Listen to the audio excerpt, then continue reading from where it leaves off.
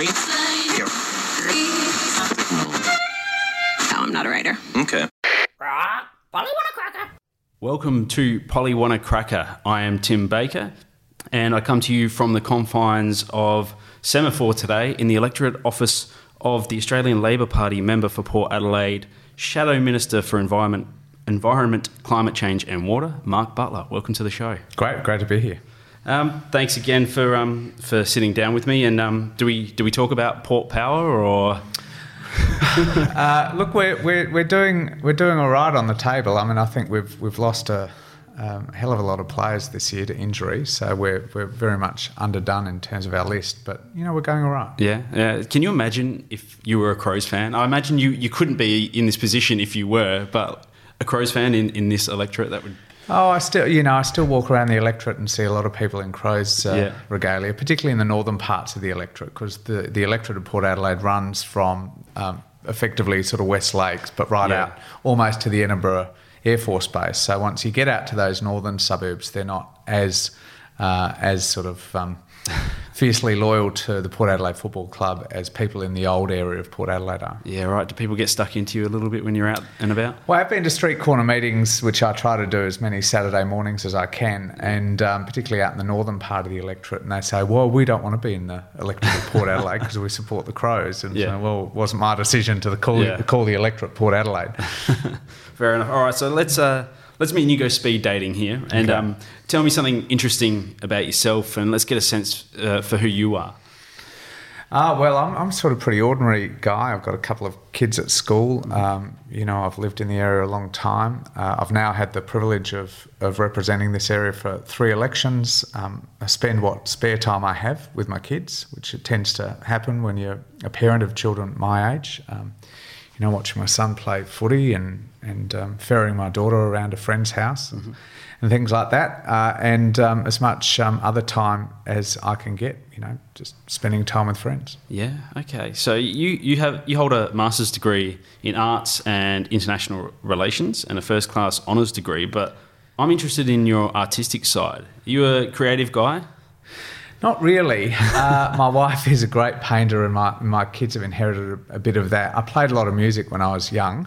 Okay. I played in bands, played in the school orchestras and state youth opera orchestra and things like that. So I was a drummer, and so I've grown up with the usual drummer jokes that you cop, used to sort of sitting in the background, keeping the rhythm of the band, I guess. Yeah, right. Okay, so what bands did you play in? Oh, sort of bands when I was very young. Yeah, so nothing mainly cover bands. No one. Okay, cover bands. Good fun. I can imagine. So do you still pick up the sticks? No, my daughter started playing the drums though, which means she's got a drum kit at home, which makes me appreciate the horrors I inflicted on my mum when I was bashing the drums for many, many years and having all my friends bring their Marshall amps around and jam in our house after school and on the weekends. But I've sat down on my daughter's drum kit a couple of times and relived the glories. And what type of music was it that you were playing? Oh, it was Cold Chisel and Angels and Led Zeppelin, and this was back in the 1980s. This is back in the 1980s. You're talking my language. I like those bands. 80s rock. Yeah. Right. Did you have the long hair and the big? Had long hair and lots of piercings. But back then, people only just pierced their ears back then. No one pierced their nose or any of the other parts of your body people pierce nowadays, like eyebrows and things. It was pretty standard 1980s rock. Right. I'd like to see you get back out there and beat the skins a little bit more. But anyway, so with your initial interest in law and international relations, was that what first piqued your interest in a political career? No, my mum was very political. She used to do a lot of work with the Labor Party during elections and, dragged me along to branch meetings and things like that when I was pretty young as a teenager, and a lot of her friends were political. So I was exposed to it at a pretty young age and just continued. I didn't do student politics or anything like that, but I kept a sort of a close involvement with the party. Really that my mum had engendered when I was a teenager. Yeah, right. And I'm finding that a lot with the more and more politicians I talk to, that it's a thing they've grown up with, and that's sort of how they came into that party, that they aligned with that that ethos, I guess, and those, I don't know, just political inclinations. Yeah. So was there any ever a consideration that, I don't know if I do completely agree with this, maybe I'll, lean towards this way or that way? Did that ever pop in your head? No, not really. I've always felt very comfortable in the Labor Party, very, very comfortable with Labor values, that they reflect my values. That doesn't mean that we don't have pretty fierce debates within a broad church like the Labor Party about policy issues. We've done that for all of the time I've been involved. Those debates have changed a bit over the few decades that I've been involved. But I've always felt very comfortable with where the sort of the core values of the Labor Party sit. Yeah, okay. They're my values. Yeah, right. So it's all systems go and the campaign is underway, although, there's been a bit of debate about signs going up early, and we'll get to that. But how are you feeling about the election? Are you excited? Are you just happy to get going now? Yeah, I think so. There's been this sort of false campaign going on for a long time, and it's good just to be in it. This is going to be a really long campaign. Yeah. The way the Prime Minister Malcolm Turnbull structured the campaign means that for candidates, for volunteers, but most importantly for the electorate, it's going to feel like a very long time that we're in your face. Yeah.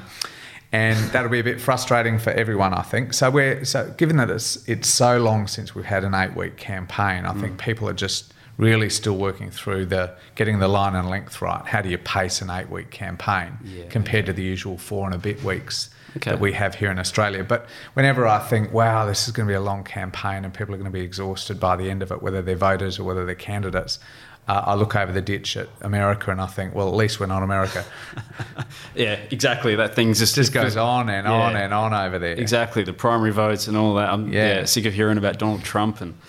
Yeah, so do you think it's going to be like peaks and troughs we're going to see this election? It's sort of like, it's going to be all guns blazing and then sort of back off a little bit. Is that kind of... Yeah, I'm thinking about it a bit like a Melbourne Cup race when the horses come out of the, and really go pretty hard for the first few 100 metres to get a good position and then settle into a more steady pace until you get to the last several 100 metres and it picks up again. I mean, I think that's how an 8-week campaign's probably going to run. Yeah. But we'll see. Okay, and I mentioned the signs before. It seemed like everyone was really keen to just get out there and get going. Well, that's what we've done for as long as I've been doing this, which again goes back to when I was a teenager. You go out on that weekend, you put your signs up. Now, the Prime Minister Turnbull decided to delay the issuing of the writs, because once you issue the writs, you have to give the opposition access to briefings from the public service. Saw Christopher Pyne yesterday acting like a minister, having a business roundtable as if he was still a minister, even though, really they're in caretaker mode. So it was a bit of a tactical decision by Turnbull to delay the issuing of writs, and I think it caught everyone off guard. Everyone just went and did what we've done time immemorial, which is as soon as the election's called, you get up the Stobie poles. Yeah, right. And now we've had to, take them down. So we've been taking them down in Port Adelaide. I've got a great group of volunteers who got up there on the weekend. Mm-hmm. It's a bit harder during the week because people are at work, people are doing the things they do during the week, but and the weather's been terrible. Yeah, that's true. But it seems like a lot of Liberal candidates have been steadfast in just leaving them up and refusing to take them down. Does that send a message? Like, what does that say to you? Well, I don't really know why they've done that. I mean, they've had lawyers sending letters as well. Look, I think it's a silly decision for us to have to take them down, but at the end of the day, you have to abide by these decisions, and we've abided by them. I don't know whether it's the Liberal Party just didn't have the volunteers to be able to do it or what, but at the end of the day, we'll get through this phase, and I think people will start focusing on issues rather than signs. Who's put signs up and who hasn't. That's right. I mean, it seems like such a silly little thing, but I don't know. I wonder if that's what we're in for in this campaign, if there's going to be a lot of this sort of back and forth over minor things like this that maybe deflect from what's really important. It's a very South Australian thing. As a federal shadow minister and minister, you travel to other states a lot during the campaign, and other states don't have this thing about call flutes. It's a real cultural thing for South Australia, and people take it very seriously, either wanting to get as many up as soon as they can or hating them. For my own part, driving around the electorate, seeing my face up on a Stobie pole is horrific. Can I say it's just horrific? Well, and it's almost like I think my kids hate it even more than me. Really? But I can tell you, it's not a pleasant feeling driving up Port Road and seeing your face on a Stobie pole. It's really quite confronting. What do you do when you see someone that's, maybe drawn some horns on it or a moustache or something like that? Exactly. Someone, unfortunately, a couple of elections ago, put one very low on a Stobie pole at a front bar directly outside a front bar of one of the very well-known hotels in the electorate, and unsurprisingly it was there for about 24 hours before someone had drawn something incredibly rude on my face. Yeah. Fair enough. Yeah. So we try, near the front bars, we try and put them up high so people can't attack them with a texter. Yeah, ultimately probably someone's going to find a way, but I can imagine that would be you either have a chuckle or it can be quite confronting. No, I don't mind the graffiti bit. It's just actually seeing my face that I find awful. Yeah. Okay. Well, I got to admit, when I listen back to these, I hear my voice and I don't like that. Yeah. Even though I'm listening to try and learn, and I hope it's coming across in the right way. But even this little ramble on that I'm saying now, I know I'm going to go back and listen to that and go, why am I just babbling? I could just edit it out, but I tend to leave it. So anyway, reportedly the seat of Port Adelaide is a safe Labor seat. But reading a recent election preview article on The Australian, and you can make what you like of that, is it's a seat to watch that perhaps the NXT candidate, Michael Slattery, is a chance. So what sense do you get of your seat and how you're positioned? Port Adelaide's traditionally been regarded as a safe Labor seat, and if you just have to look at the numbers to see that that's broadly been the case since the seat was created in 1949. But politics has changed, and over the course of the time I've been involved, the major party vote has dropped on both sides, and the vote in the middle, the vote that swings around and attaches itself to minor parties and then moves a bit, has grown. So I don't think there's really any such thing as a safe Labor seat or a safe Liberal seat anymore.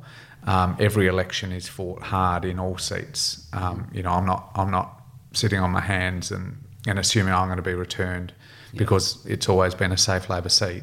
We're running a campaign here as we are in the seats that traditionally would have been regarded as marginal target seats. Okay. One of the comments that's come out is that this is perhaps one of the most important elections in a generation. I mean, do you agree with that? Because who knows what we're going to end up from a double dissolution? I mean, this is pretty monumental, isn't it? It is, I think it's important for a range of policy reasons. It's important, from the portfolios I have, particularly climate change and renewable energy. It is an important election because we've been stuck, really, for a number of parliaments. We've been stuck not moving forward on this really challenging policy area, but a policy area that brings enormous opportunities, jobs and investment opportunities. And I think Australians that I talk to are starting to see the rest of the world moving forward. That wasn't the case 5 or 6 years ago, but now, the US, China, some of those countries that were regarded 5 or 6 years ago as really stuck and not doing much are now moving forward, investing enormous amounts of money in renewable energy and taking on the challenge of climate change. And so I think people are now thinking that while 5 or 6 years ago they might have thought we were getting a bit too far ahead of the rest of the world, now we're actually slipping behind. And we're starting to see the impacts of climate change. And so I think from that point of view, the next parliament is really important. The past 3 parliaments have failed to deal with this issue, and the next parliament, must. So this election is important in that respect. More broadly in the economy, you've got different things happening around the country. In states like WA and Queensland in particular, the end of the construction part of the mining boom is presenting really big economic challenges to those jurisdictions. In South Australia and Victoria, the traditional manufacturing states, the closure of the car industry and other pressures on traditional heavy manufacturing is presenting different economic challenges. So there's a really big debate. On the one hand, Turnbull saying the way to get through that this sort of transition period is to give a very big tax cut to companies and hope that stimulates the economy, a $50 billion tax cut. From our point of view, we want to invest in education, areas like renewable energy, which bring a whole lot of manufacturing jobs as well as energy jobs, and see that as the future. Now, I've got an obvious view about which one I think is right, but for voters, this is a really important debate. Because the economy is at a bit of a transition point where in different ways in different parts of the country, the economy is changing. Yeah, and where you say that Liberal want to cut taxes for the big companies. With Labor, it's to cut taxes with small businesses mostly, right? Yeah, we've said we'd support the company tax cut that was announced a couple of weeks ago by the Prime Minister for small businesses. But, you know, the $50 billion that he's allocated to this company tax cut ends up covering very big businesses as well. So over the course of the next 10 years, you know, basically the government is handing back $1 in $6 that big companies would otherwise be paying to fund schools, to fund hospitals, to fund some of these new industries as well getting off the ground. So it's a very big difference between the two major parties, and it's a really important call for the country. Yeah, well, I personally would like to see more stimulation with small businesses and innovation and entrepreneurship, because I feel like we're on the cusp of something here in Australia and here in Adelaide in particular. Like there's a different kind of thinking I feel like is coming, and by encouraging some of those small businesses and this new thinking, this new entrepreneurial way, I just feel like that is perhaps the way forward for Australia. Now, I don't know whether that puts me on one side of the political spectrum or not. That's just my view and how I feel. So yeah, my personal feeling is it would be good to see these small businesses, startups, these incubation places to see some real change and actually move further into this century than what I feel like sometimes we're still stuck back in last century. I think that's right. But you also need policies in place that support those industries. So where are the industries of the future? Well, from our point of view, one of the big ones is renewable energy. South Australia is a leader in that respect, not just a leader in Australia, but a leader around the world in terms of how we've grown renewable energy here. But broadly across Australia over the last couple of years, investment has crashed because Tony Abbott attacked the industry. And while around the world, hundreds of thousands of jobs have been created in renewable energy, here we've lost thousands. We've actually gone backwards very significantly. Investment in 2014 in renewables collapsed by 88%, while it was jumping everywhere else in the world. So you've also, yes, you want businesses to be able to innovate and create jobs and grow into the future in a way that's relevant for the 21st century, that produces the sort of things people want. Yeah. But you also need a government that's providing a supportive investment environment, and we haven't had that in renewables. Yeah. And we haven't had it in a range of the other industries that will grow in the 21st century as we try to become cleaner, a cleaner energy economy. So not just how we generate electricity, but a whole range of other clean technology. Yeah. And we have enormous advantages here. We have lots of capital, we have really smart businesses, we have great universities and the CSIRO and all those sorts of things. That they create these ideas, businesses run with them, create jobs, but we need a supportive investment environment from the government. Yeah, right. And you mentioned renewables, and Labor have committed to supporting the Australian Renewable Energy Agency. How big a part do you think that that's going to play? I mean, you touched on it before, but renewable energy, climate change, how big a part do you think that's going to play? Because at the moment, it seems to be what it's always about is the economy and taxes. Yeah. So, well, this is about the economy. Yeah. Okay. Climate change and renewable energy are yes, they're environmental stories, but they're also economic stories, because this is where jobs are going to come from in the future. Yeah. And transitioning particularly our electricity system into renewables is not just a challenge we've got, but it's an opportunity. There are lots of jobs, lots of investment that will come from this, which is why we've got a very strong target for 50% renewable energy by 2030. That will create enormous numbers of jobs and attract billions of dollars of investment here in Australia to build new solar power, to build more wind power across the country. We've already done very well here in South Australia. We're already over 40%, but the rest of the country is way behind us. Yeah, right. Really long way behind us. And there's more we can do. There are new frontiers that we want to get into in Australia. We've got great PV solar, the photovoltaic solar, great wind, but we haven't got concentrated solar thermal, the sort of solar energy that also stores the energy that's created during the day for use later on in the night. Yeah. Port Augusta's run a great campaign, the Repower campaign, to get concentrated solar thermal projects up in Australia for the first time. You see them in the US, you see them in Asia, you see them in Africa and Europe. We haven't got them here in spite of the fact we've got the best solar radiation resources in the world. Yeah. So we've put $200 million into getting that technology off the ground, give it a foothold here in Australia so it can be a big part of our future. Okay, and it's not just in South Australia, you're looking at doing that around the country? Absolutely. Or? I mean, South Australia is a leader because we've had a really supportive state government going back to Mike Rann, who really saw very early on the opportunities. I think sometimes people have to remember quite how recent all this stuff is. When we came to government in 2007, there were only 7,000 houses across the whole country that had rooftop solar panels, 7,000.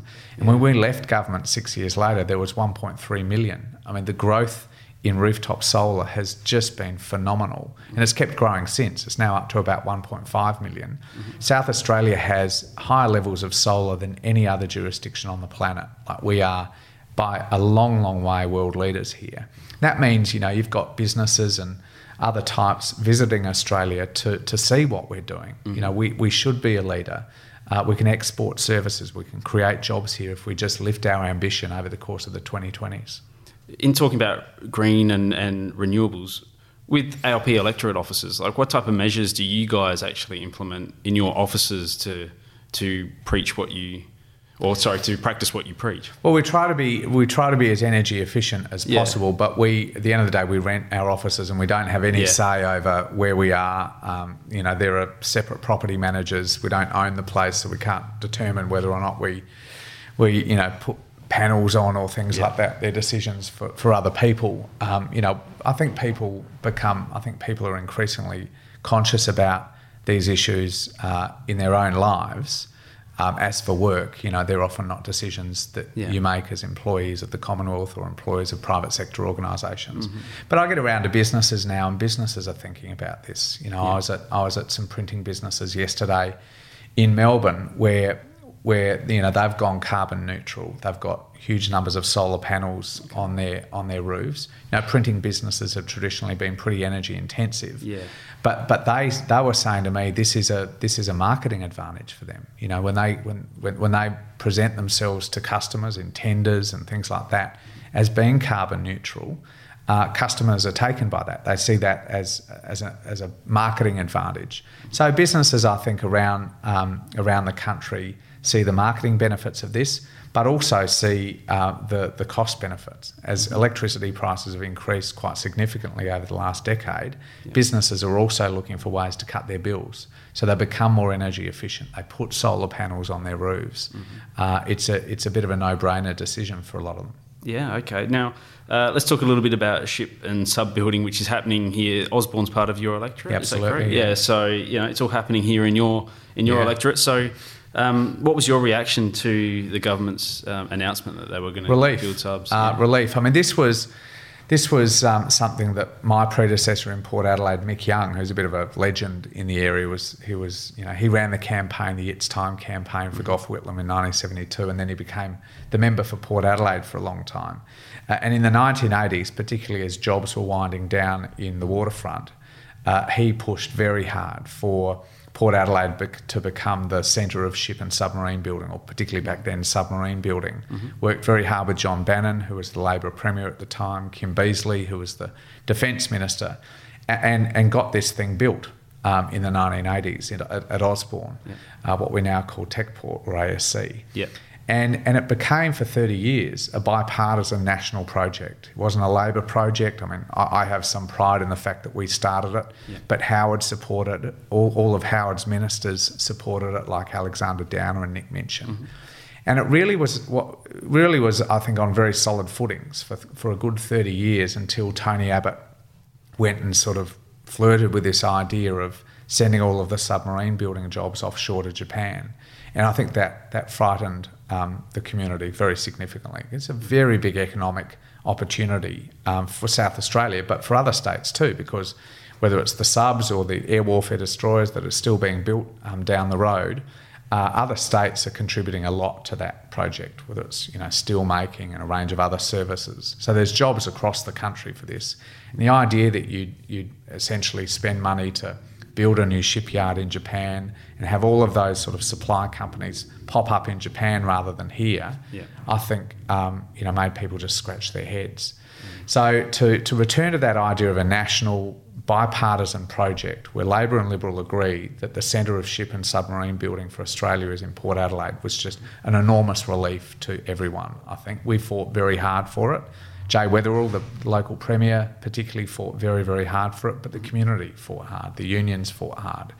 And there's just a sense of relief now, and we want to get on with it. Yeah, okay. So, it is a bipartisan project, but then Liberal announced it. Do you think that then hurts Labor's chances at all? Because if people see that and go, oh, well, Liberal did that. So do you think that affects anything? Well, that will remain to be seen. I think people were angry at the Liberal government for considering the idea of offshoring all this stuff. Mm-hmm. They'd seen the supply vessels that we'd said should be built in Australia go offshore. Australian shipbuilders weren't even given the opportunity to bid mm-hmm. for the replacement supply ships that are now being built in Spain, creating lots of jobs in Spain.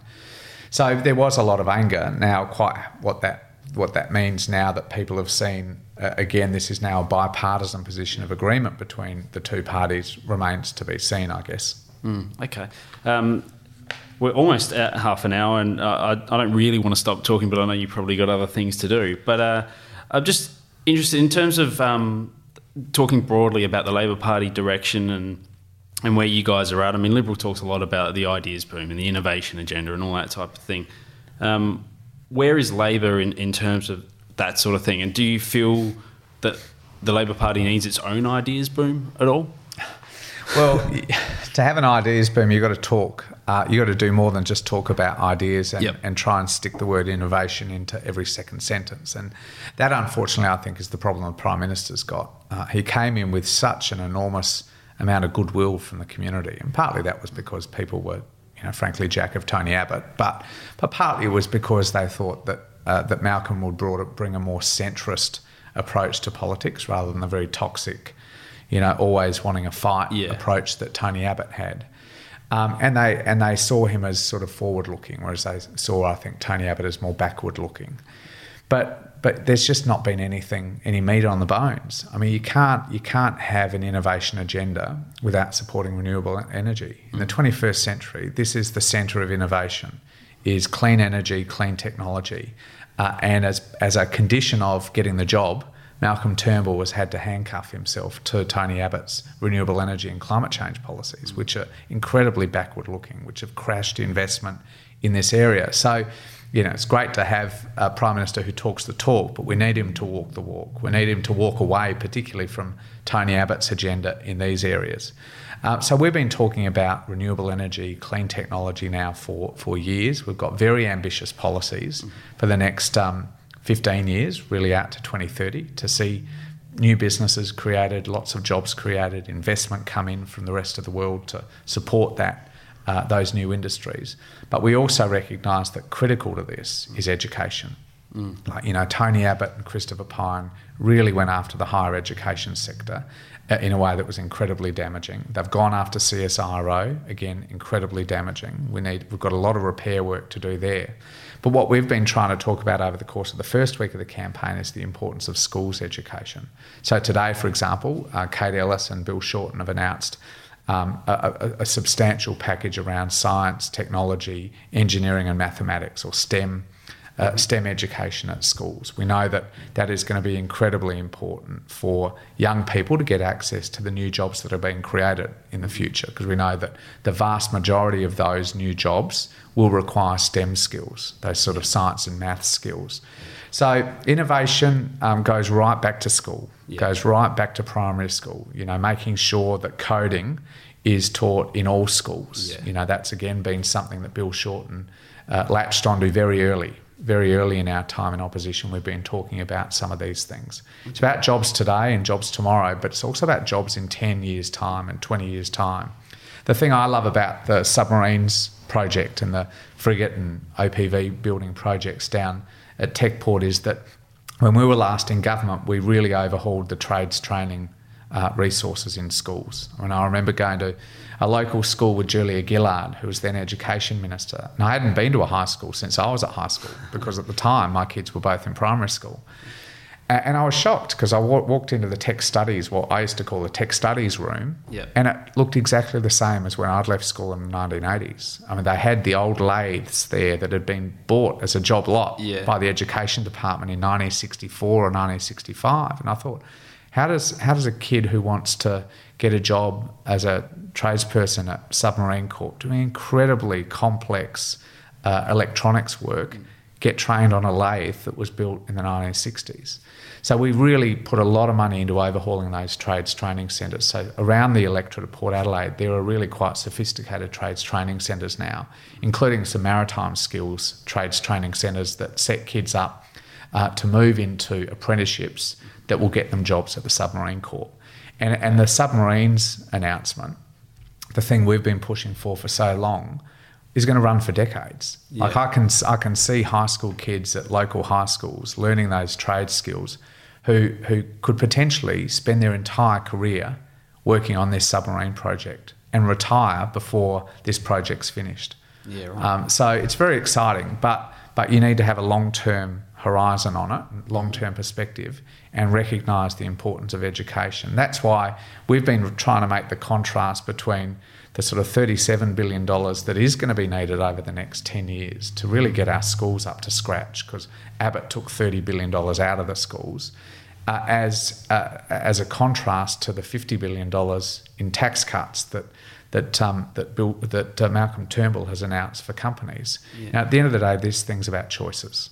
If we've got $40 billion to spend over the next 10 years, do you hand it back to companies, or do you spend it on making sure that our school system is in the sort of shape we need to set up students for their future?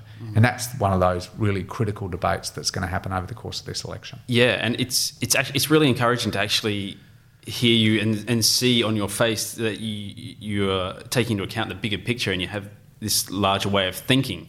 Because, I mean, no disrespect, but I haven't, until this point, I don't feel like I've seen that enough from, some people on the Labor side. Obviously, it's all going to shake out as the election goes on. So it's just encouraging to see that you're thinking that way, and I hope that there are a lot of other people within your party that are thinking along the same lines.